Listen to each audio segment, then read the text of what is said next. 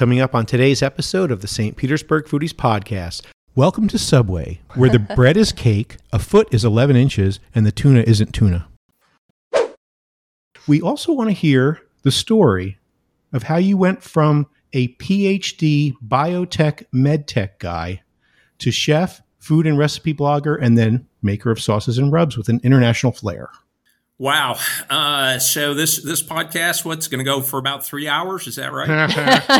Well, I tell you, it's addicting. So be warned, you buy a bottle of any one of our spicy condiments and you'll be coming back for more.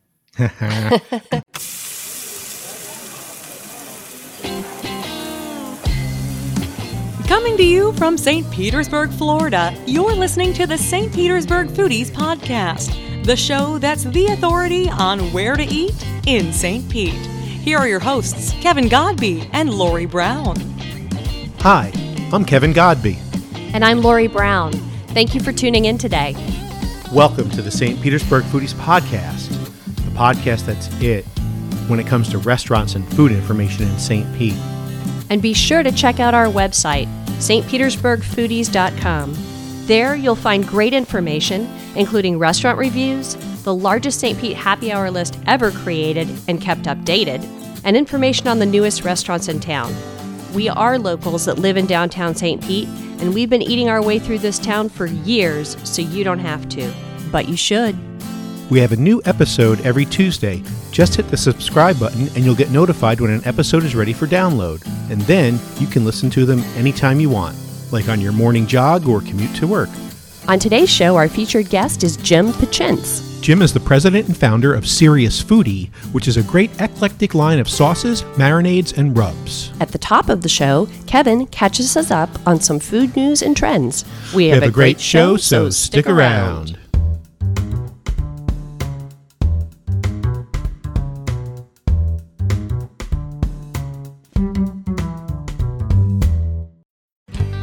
St. Pete is all about local, and this year we celebrate a local legend's 25th anniversary. Rollin' Oats Market and Cafe was founded in July of '94 by Bert Swain and Larry Schwartz. From the beginning, Rollin' Oats has made a commitment to provide St. Pete customers with the finest quality organic whole foods, nutritional supplements, and body care products at the most reasonable prices possible. And now they have a South Tampa location too. We go there for many items, but they are the only place that we go to buy our raw probiotics and other supplements. They have the best organic whole food selection in town, and on the flip side of that, they also offer a fantastic selection of wines and an unparalleled selection of local craft beer. Rollin' Oats has a cafe open daily which offers delicious sandwiches, burgers, soups, salads, bowls, wraps, entrees, and fresh-made smoothies, along with a variety of prepared and packaged take-home meals located in the market itself. Do you pride yourself with supporting local businesses? Well, put your money where your mouth is and get on into Rollin' Oats today. Rollin' Oats St. Pete is located at 2842 Dr. Martin Luther King Jr. Street North, and in South Tampa, you'll find them at 1021 North McDill Avenue. Check them out on the web at rollinoats.com. That's ROLLIN oats.com. And Rollin' Oats offers online ordering with curbside pickup. Hey Lori, have you ever been to Noble Crust? I have. What do you like there? Pork belly, pimento cheese, and fried green tomatoes are my favorite. Oh yeah, I love that one too. They actually call it the FGBLT. It's fried green tomatoes, pork belly glazed with a Tabasco honey sauce and pimento cheese. Mm-hmm. And it's the first item on the menu, so you can't miss it. And I think they should actually call it the OMG. Yeah, you've said that before. The chicken marsala is really good too. It has chicken and chicken sausage, criminy mushrooms, and 4 cheese grits. It's so delicious. I love that they mix classics from the American Deep South and Italy. Noble Crust is famous for their fried chicken. I love it. Yeah, and the eggplant parmesan is out of this world. When we do a best eggplant parm list, it'll definitely be on there. Yes, it will. Speaking of lists, Noble Crust made 6 of them recently. Best Italian, Best Casual Dining, Best Pizza, Best Bloody Marys, Best Meatballs, and, believe it or not, Best Salads. Ooh, can I tell you another one of my favorite items? Yeah. The spaghetti and meatballs. It's so good. Man, you're not kidding. You know what? They have a brunch on Saturdays and Sundays starting at 10:30, which I love. and the deviled eggs are to die for. Let's go to Noble Crust right now. I'm in. Let's do it.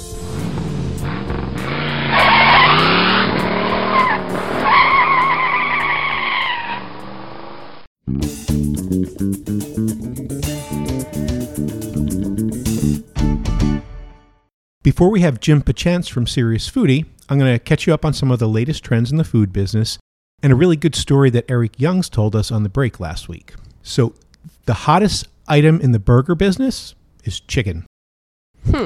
Sales of crispy fried chicken sandwiches continue to trend upwards, so much so that some chains that are really thought of as burger chains are selling more chicken sandwiches, including McDonald's, Shake Shack, Jack in the Box, and Burger King. Wow. And of course, Popeyes came out with that blockbuster one a couple years ago. There was like a war between, they're actually calling it the chicken sandwich war, and that was Chick-fil-A and Popeyes. They started that like a year or two ago. I'm not sure. I think it's 2. Yeah, and let's not forget KFC. And the largest restaurant and convenience chains promoted 213 chicken sandwiches through November last year, up 22% from a year earlier. Wonder what that's all about. Yeah, but however, burgers overall still outsell chicken sandwiches 3-1. Next up, people are accidentally buying too large of a quantity of too large of a package of items online. Because now more people are buying groceries online that used to not do that, and they don't have experience doing it. So they're not paying attention to details like weights and quantities. Well, I had that same problem. Remember, I ordered from Amazon Prime. I ordered through Amazon Prime. I ordered from Whole Foods. But the problem is the way they actually have it listed online. I wanted 1 serrano pepper, but I had to do it by the pound, and the smallest poundage amount I could order ended up with 10. Yeah, and I'm still using them. You are. You gave them to me. So that wasn't an experience on my part. That was a problem with their ordering system. Right. So, yeah, and I almost did the same thing because there's that what's the cheese that you like that we can never find? I don't even know how to pronounce it properly, like Chaumes. Yeah. Shawms. Yeah, so I looked it up on Amazon. I'm about to order, but then it's like, minimum 5 pounds. I'm like, no, that's too much. So here's some things that happened. Sarah Galasco, these are all from the Wall Street Journal, by the way, different issues and whatnot, has sprinkled paprika on her roast potatoes, used it as a garnish on baba ganoush, and added it to chicken. She has spooned the powdered spice into packets and mailed them to friends. Even so, she estimates she has enough paprika to last her until 2040. Wow. She ordered a new tin of paprika and was surprised to receive an 8-inch tall container with 750 grams, about 1.7 pounds. Wow. Of the spice, 10 times the amount she usually buys. The tin in the picture looked in the online image to be similar to what she had in her pantry. So it's the exact same packaging art, but it's 10 times the size. Wow. Another person ordered 5 bananas, but instead received a bag with 5 bunches, totaling around 30 bananas. Well, there's some banana bread baking going on. He made a lot of banana bread. Somebody else accidentally bought a box of 200 lemons. They wanted 20, but in this case, they put an extra 0 by mistake. Oh, no. Okay, next up. PepsiCo and Beyond Meat form a plant-based foods venture for making snacks. And I saw that, and I'm like, I don't get it. I don't understand this at all. I know. What kind of snacks? But then I figured it out. Okay. Further on in the article, they tell you, PepsiCo currently uses some animal-based ingredients in products like Doritos and Tostitos salsas. Some of which contain cheese, and certain Frito-Lay products contain pork-based enzymes. Who knew? No idea. And the company's muscle milk products incorporate whey. That comes from cheese. That's an animal product. Right. Here's a few more real quick. Everyone is drinking more tequila at home. Everyone wants sushi to go, and it's saving some restaurants. Right. And I think that was kind of like the lure. Like early in the pandemic, we had a lot of restaurants around here that we know telling us, it was tough times, and the lure was like, no, we're doing more business than ever. Right. So probably the case with them. So, question for you. What's your favorite ice cream flavor? Mint chocolate chip. Are you sure? You sound you're not sure. Well, I mean, I also love sea salt caramel, but I think mint chocolate chip is probably my favorite. Okay. I love the Trader Joe's version. It's really good. The reason I ask, Trader Joe's comes up in this. They're actually not in my notes, but I remember they were mentioned in this article. My favorite is vanilla. Yeah, I know. You're so vanilla. And There's a battle over vanilla flavoring raging in federal courts where plaintiffs' attorneys say items from ice cream to cake mix actually have no real vanilla at all. The lawsuit started in 2019 when Spencer Sheehan, who's a lawyer, of course, puzzled over a can of A&W root beer stamped with the words, made with aged vanilla. And he was a little skeptical about that. I would be too. Right. So it turns out that real vanilla is expensive. Mm-hmm. And there are a lot of fakers out there. Even, I think it's Breyer's ice cream, I'm not sure, that has the little specks in it that are supposed to be, show you vanilla like, look, beans. this is real. Yeah. It's fake. There's no real vanilla in it. So what are the specs then? Yeah, good question.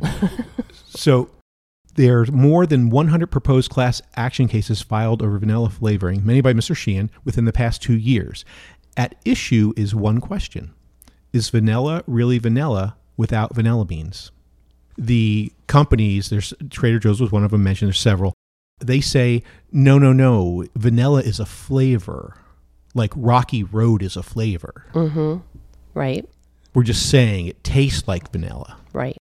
But on that A&W one, they said made with aged vanilla. Right. That's where it's an issue if they actually say outright that it's made with real vanilla. Right. They say natural vanilla flavor, which implies real vanilla, but it's not. They just use natural products to create a flavor like vanilla without using vanilla. Right. And Mr. Sheehan compared real vanilla to a Chanel bag and its alternatives to knockoffs. Mm-hmm. Just because you can't tell the difference between something real and something fake doesn't make it okay, he said. Interesting. I think I kind of agree with him.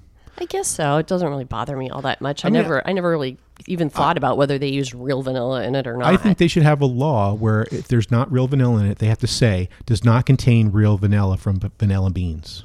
I think you're probably right. They have similar laws like that they put on wine and other things. Mm-hmm. You can't claim it's a cab unless there's a certain percentage of Cabernet in it. Right, exactly. And guess who's at it again? I'll give you a hint. It's a chain of sandwich stores. Jimmy John's? No. Welcome to Subway, where the bread is cake, a foot is 11 inches, and the tuna isn't tuna, allegedly. The Washington Post actually broke this, but I heard it on the Eater podcast, and then I got this bit from the Eater website. I heard it on the news about the tuna. So the Washington Post reported on a lawsuit that says Subway's tuna sandwiches are actually made of a delicious-sounding melange called concoctions. The filling is made from anything but tuna and is instead a mixture of various concoctions that do not constitute tuna, yet have been blended together by defendants to imitate the appearance of tuna. Multiple lab samples of the filling allegedly found no trace of tuna nor fish at all, though they don't say what was found in its place. Subway's being sued for fraud. They deny the claims. Wow. And the bread has too much sugar, so right, that was England won't call it bread. That was Ireland, yeah. Or Ireland, yeah. And then there was a suit, this one goes back, I think, a few years, so where they say this is our foot-long sandwich, and they didn't quite measure 12 inches. And they say that's what happens, we bake the bread and shrinks down, something like that. I don't know. Well, then make it 13 if it's going to shrink. Yeah, right. Account for shrinkage. There you go. That's what she said. So last week we had Eric Youngs. We had some great conversations with him, and on the break, I kept tape rolling, and he had a great story, so I decided to save it for this. So here is a really great, I think it's just like 1 minute, story by Eric Youngs. Check this out. It was a funny story about that. I'll never forget. I'm bussing tables, and here, you're 14. You're petrified. You're in an adult world. You got customers yelling at you, and all you want to do is the best you can do. And at one point, I went into the kitchen, and I hear a boombox just blaring rock and roll. And it's the dishwasher. He's back in the dish pit, and he's got his radio blasting, and he can't be a year or two older than me. And I'm like, I thought he was the coolest guy in the world. I want that job. Flash forward to Castaway, and here I am working there, and I'm just a line cook at the time. I'm talking with the fry cook, and we're just talking about our first jobs. And I'm like, my first job was at the Mullet Inn. He's like, no way, mine too. He was the with the boombox, and he actually went on to be the chef at Armani's, the chef at Marriott Waterside. Wow.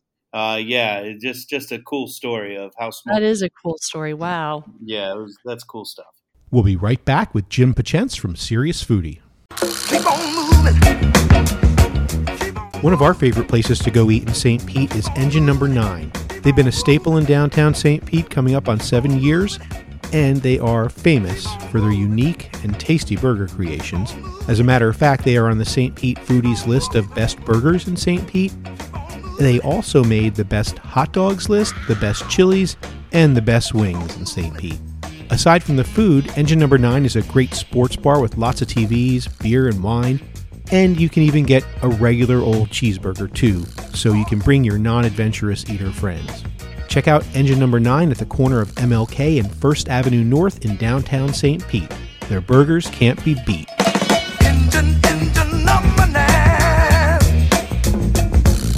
Can you get me back on time?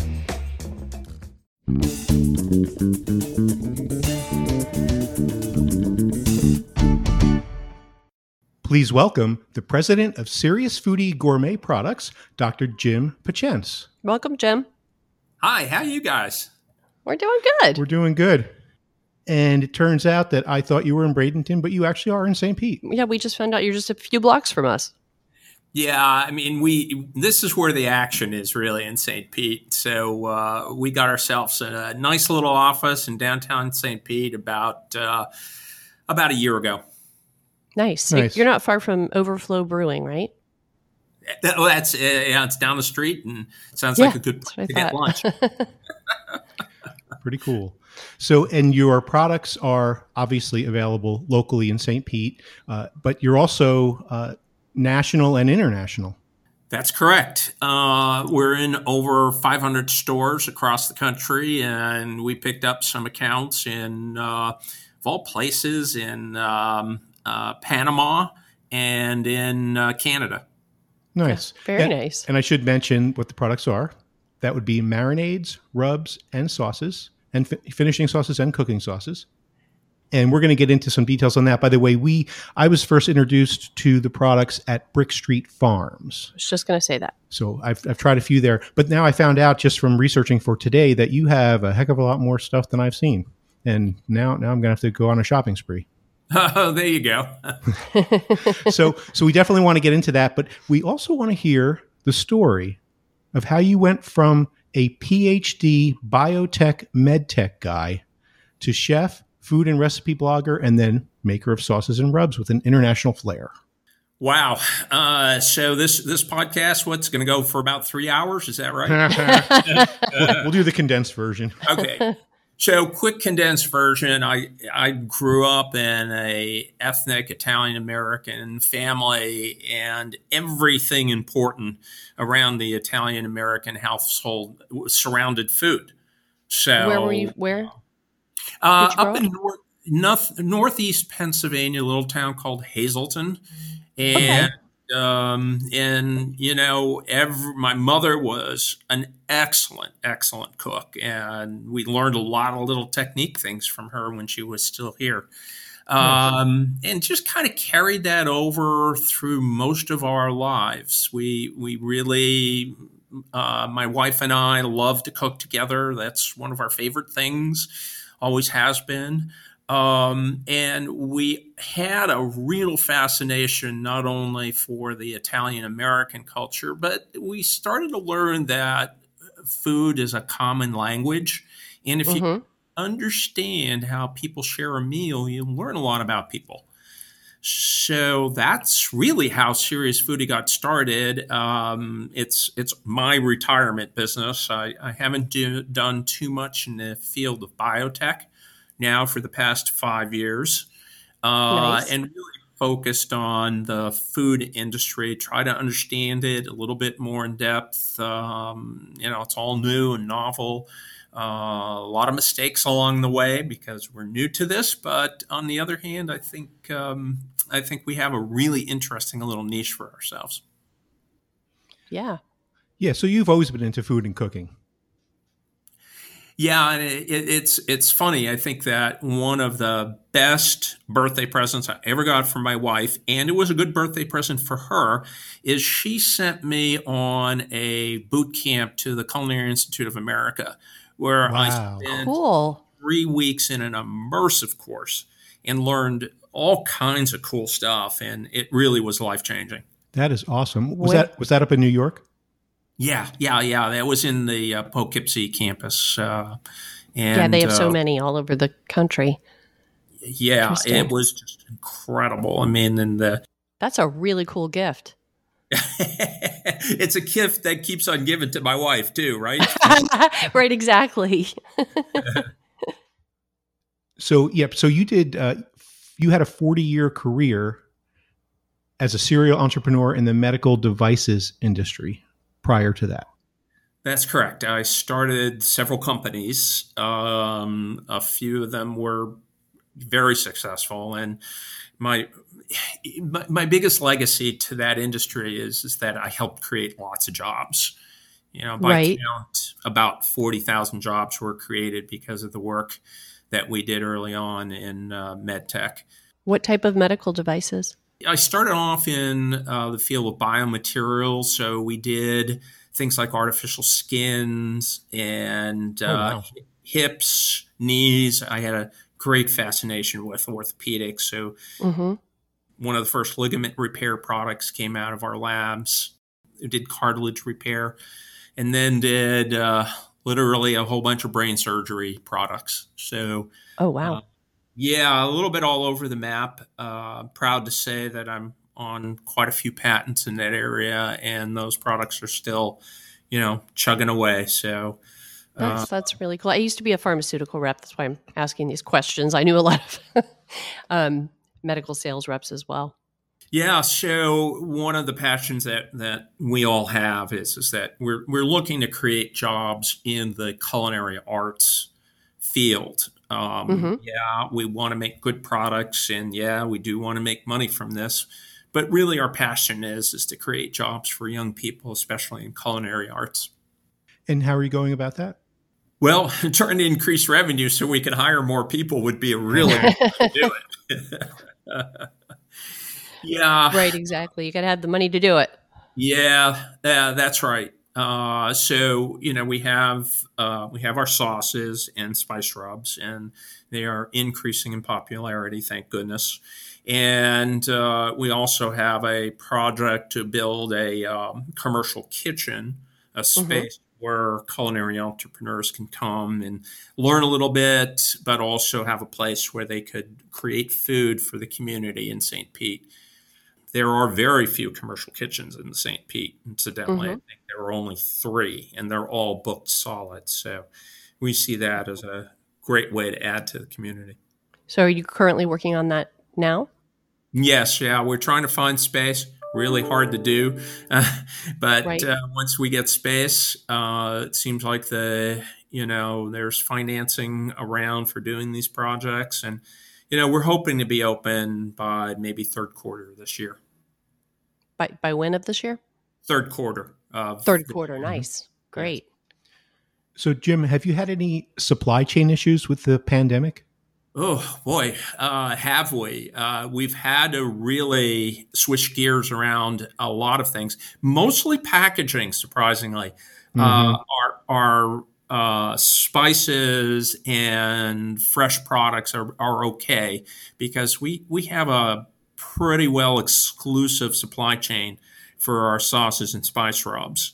But packaging was crazy because a lot of the stuff came from China, and with the trade wars and all that, all of a sudden we saw that the supply just shriveled up. So we did have to make some packaging changes this year. Mm-hmm. Right. Yeah, I figured that. Now, at the same time, have you had any sales increases with more people cooking at home? Well, here's what happened, and this happened to specialty foods in general. The retail space started to diminish during COVID. And the reason is even the specialty grocery stores started to focus more and more on staples and private labeled products. And so we lost a lot of shelf space, and we lost some major chains. We lost Lucky's, which was a wonderful grocery chain, and we lost Earth Fare. And they were two big buyers of our product. And when those went away, we had to rethink, and we decided to focus more with our online sales and the smaller independent grocers like Brick Street and Mazzaro's and places like that. Yeah. Oh, you guys are in Mazzaro's too? That's great. Yes, we are. Hey, Jim, we're going to take a quick break. We'll be back in 2 minutes, and we're going to get into some really delicious stuff here. We'll be right back. Ramen is the ultimate comfort food, and Booyah Ramen on the 900 block of Central Avenue is my go-to. It's so freaking good. The broth is like a silky blanket to warm up your mouth, and the hearty proteins, or just mushrooms for vegetarians, it'll have you saying, "Ooh, mommy." The umami is making my eyes roll back in my head. My favorites are the pork belly and the short rib. And then there's the noodles. OMG. Go get the best ramen in St. Pete at Booyah Ramen at 911 Central Avenue in the Edge District of downtown St. Pete. Do ya, booyah?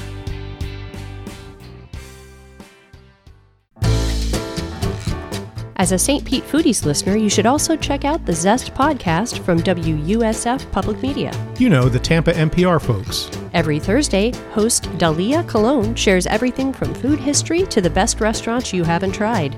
There's recipes you'll want to try and a different slice of our state's foodie scene. The key lime actually is native to Southeast Asia. The English sailors were called limeys. When they found out that they put it in their barrels of water to get rid of that brackish well-watered taste, they didn't get scurvy anymore. So they wanted them in all their ports in the tropics, so they took the seeds and planted them. So that's how we ended up with key limes down here. We invite you to listen to The Zest on your favorite podcast app or at thezestpodcast.com. Tell them St. Pete Foodies sent you. We are back! We are back! We are back with Jim Pachance, the president of Serious Foodie Gourmet Products. And I was reading an article about you, and what I understand is that this started out with a fascination of peppers, and you wanted to be more focused on flavor and not so much intense heat. So right about that. Even though one of our new product lines we're calling spicy condiments.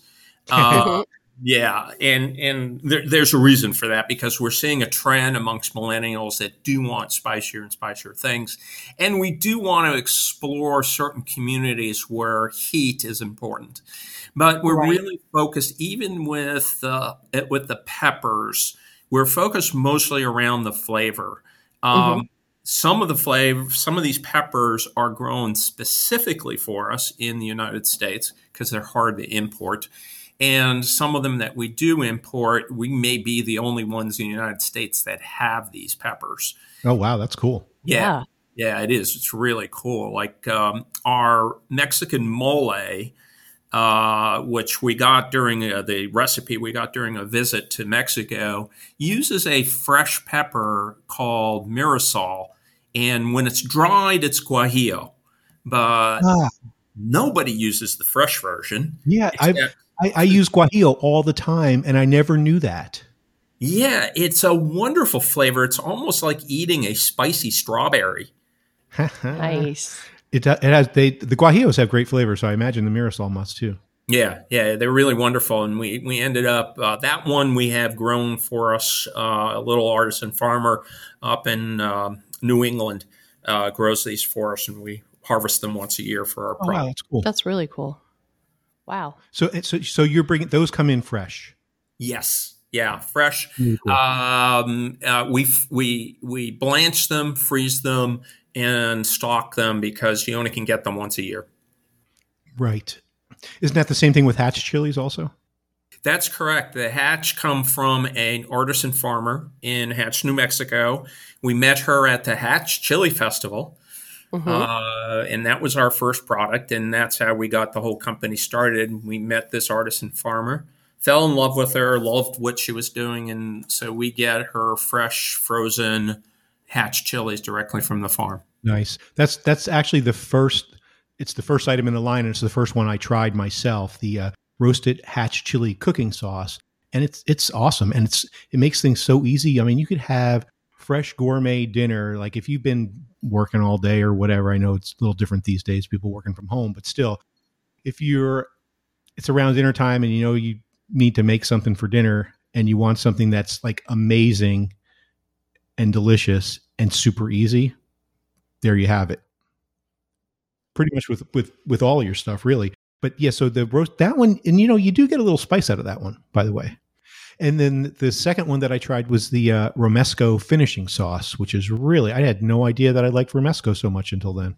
Oh, I love Romesco. Well, thank you so much. And oh yeah, and what's really cool, and I always mention the website at the end, but I want to mention it right now too. It's Serious Foodie separated by a dash, so serious-foodie.com.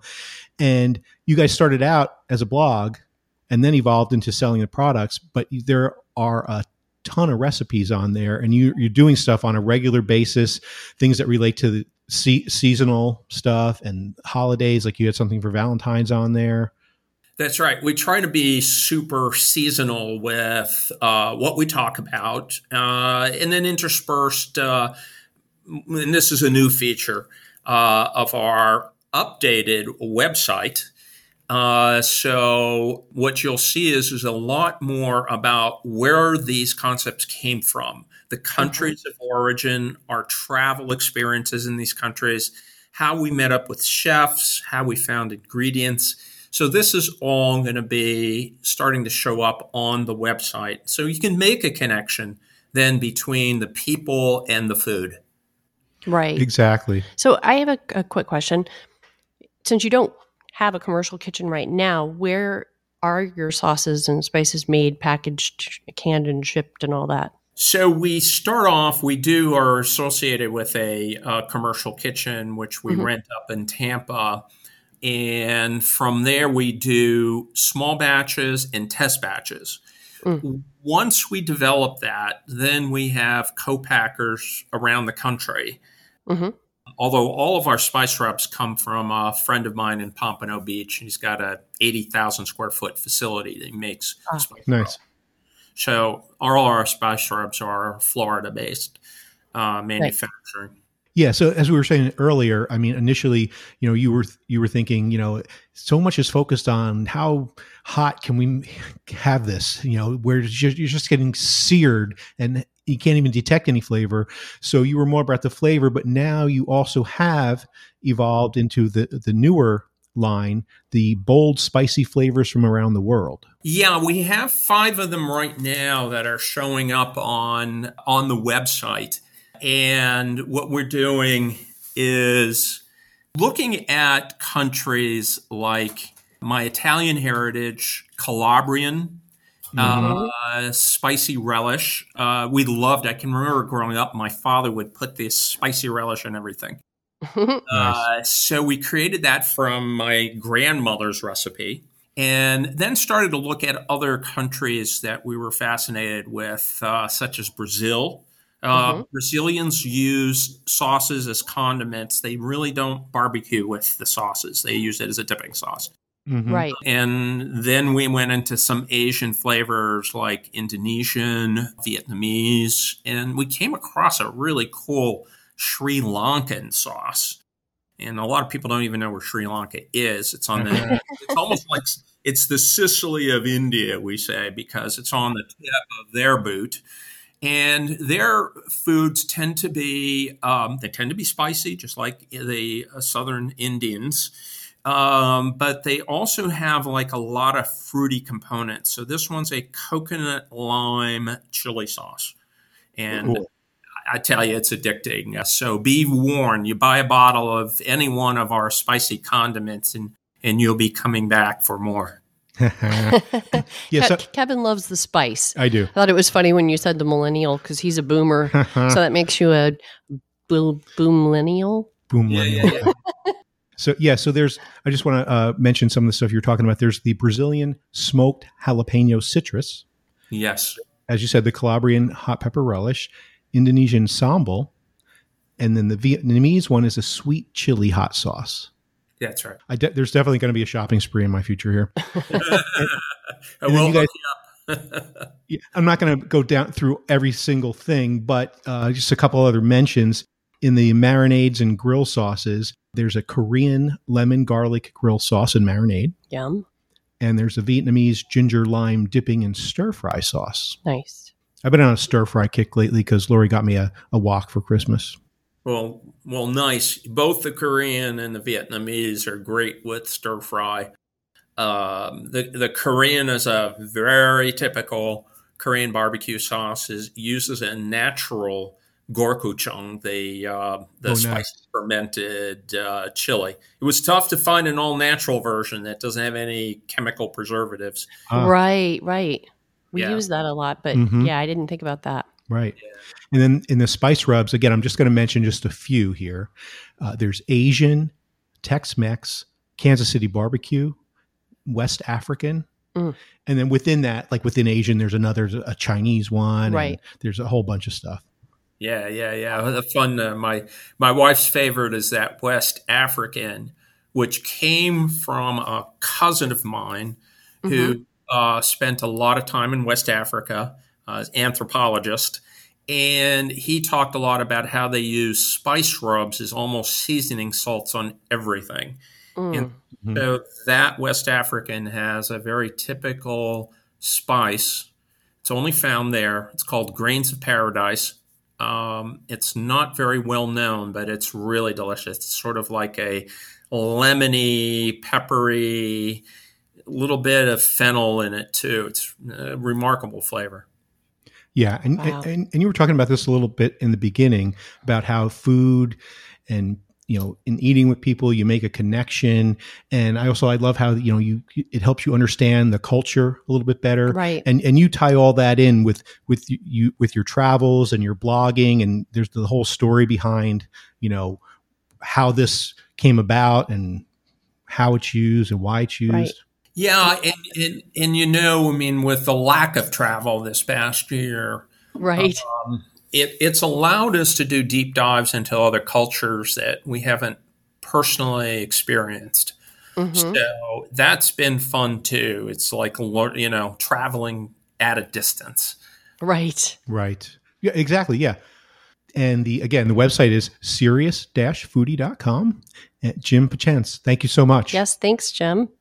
You two have been marvelous. Thank you for this time. We'll be right back.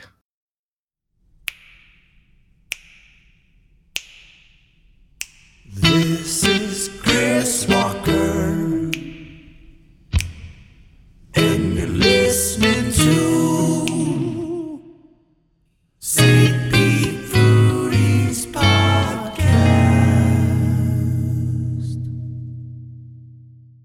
We have a new review on the website.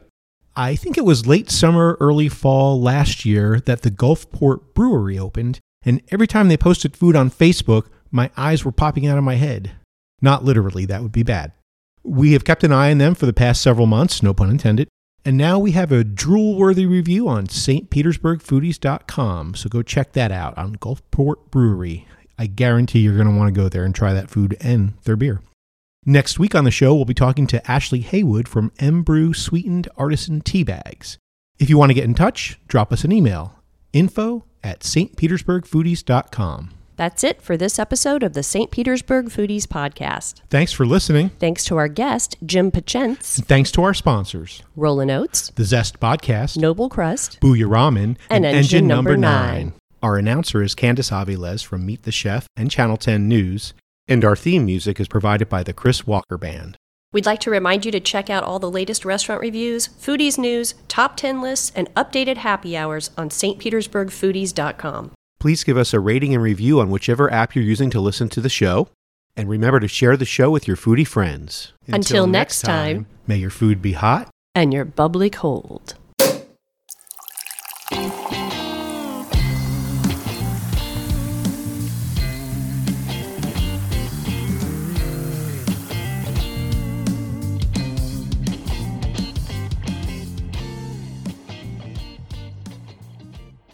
That's a spicy meatball!